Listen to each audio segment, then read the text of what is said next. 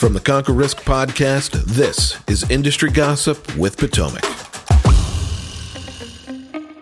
My name is Manish Khatta, and with me I have Christopher Norton, and this is the award-winning... We did win an award, right? Not for this show, but yeah. My name is Manish Khatta, and with me is Christopher Norton, and this is the Pimp award-winning show, Industry Gossip. You guys, once again, continue to surprise and amaze us. Last month's show was over 10,000 views.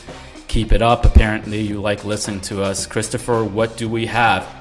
First up, AssetMark widens their offensive on Envestnet by creating an SMA mini market after they canceled the product in 2017 as demand for direct stock ownership shoots up.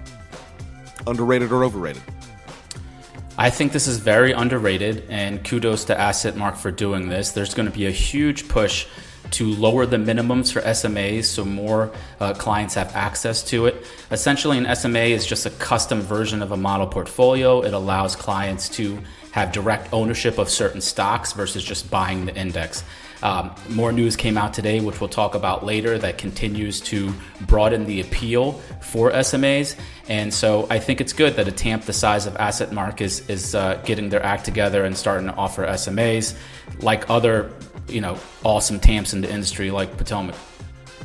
I have received multiple inquiries from different publications who have begun to ask for their call for article submissions for their 2022 market outlooks, with an asterisk that you have to pay an administrative fee if they choose you, which they'll waive if you advertise.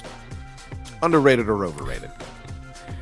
I mean, enough already. This is so overrated. Why can't we just be clear with disclosures if you're going to do this, or don't do it at all? The pay for play when it comes to this stuff needs to end.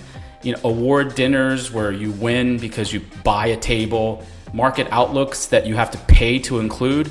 I mean, how thirsty of a wealth management firm do you have to be to pay someone to talk about your market outlook?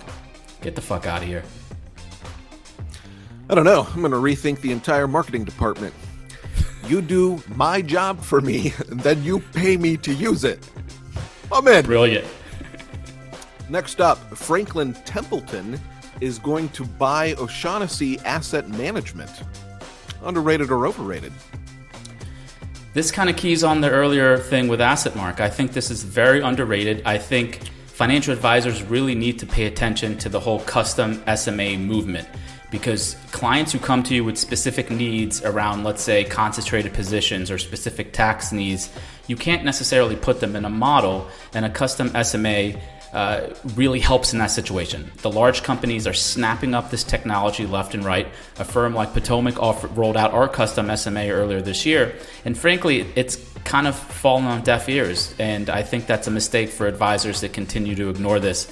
This news is underrated. Congratulations to them. They're good people over there, and I think this is going to be huge in our industry over the next 3 and 5 years.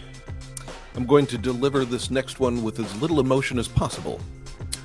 FICOM Partners launches new integrated communications offering for advisors, Amplify. Underrated or overrated? All right, this is as overrated as news can get for a couple reasons. Look, we've been on record saying PR firms should stick to PR. They cannot market, they shouldn't promise marketing. And when you read the press release, it's typical smoke and mirrors. There's a proprietary process that will help you distribute and amplify your content. Blah, blah, blah. I mean, basically all this stuff is available for free on YouTube, on different blogs. You can follow our path on what we did. You do not need to pay consultants to tell you how to distribute content, because most people don't have content to begin with. Just make the content and set it out there. I'm so tired of these pitches. They're just nothing more than PR blitzes that have absolutely no meaning to them. I'm just disappointed I didn't get to do another monster truck voice like I did for the last one of these that came along. Truck Builder 180 or whatever it was called. Okay, last one for this show. Fidelity opens advisor access to fractional shares. Underrated or overrated? This is properly rated for 2 reasons. Number one, fractional shares are a really good thing for the industry, especially for smaller account sizes. Imagine you have an ETF, for example, that has $1,000 per share value and a small client comes in. Well, they're not going to be able to buy that without fractional shares. So it's really good for the small client. However, most of the software that advisors use aren't able to trade in fractional shares, so it kind of doesn't matter. For example, no shade, but the software we use is Orion. They're not set up for fractional trading right now. I know they're talking about it, but right now it's meaningless to us because we can't do it. And so it's important for the industry to have fractional trading, but as advisors, I just don't think the industry is quite ready, and hopefully it gets there soon enough. That will do it for this episode of Industry Gossip.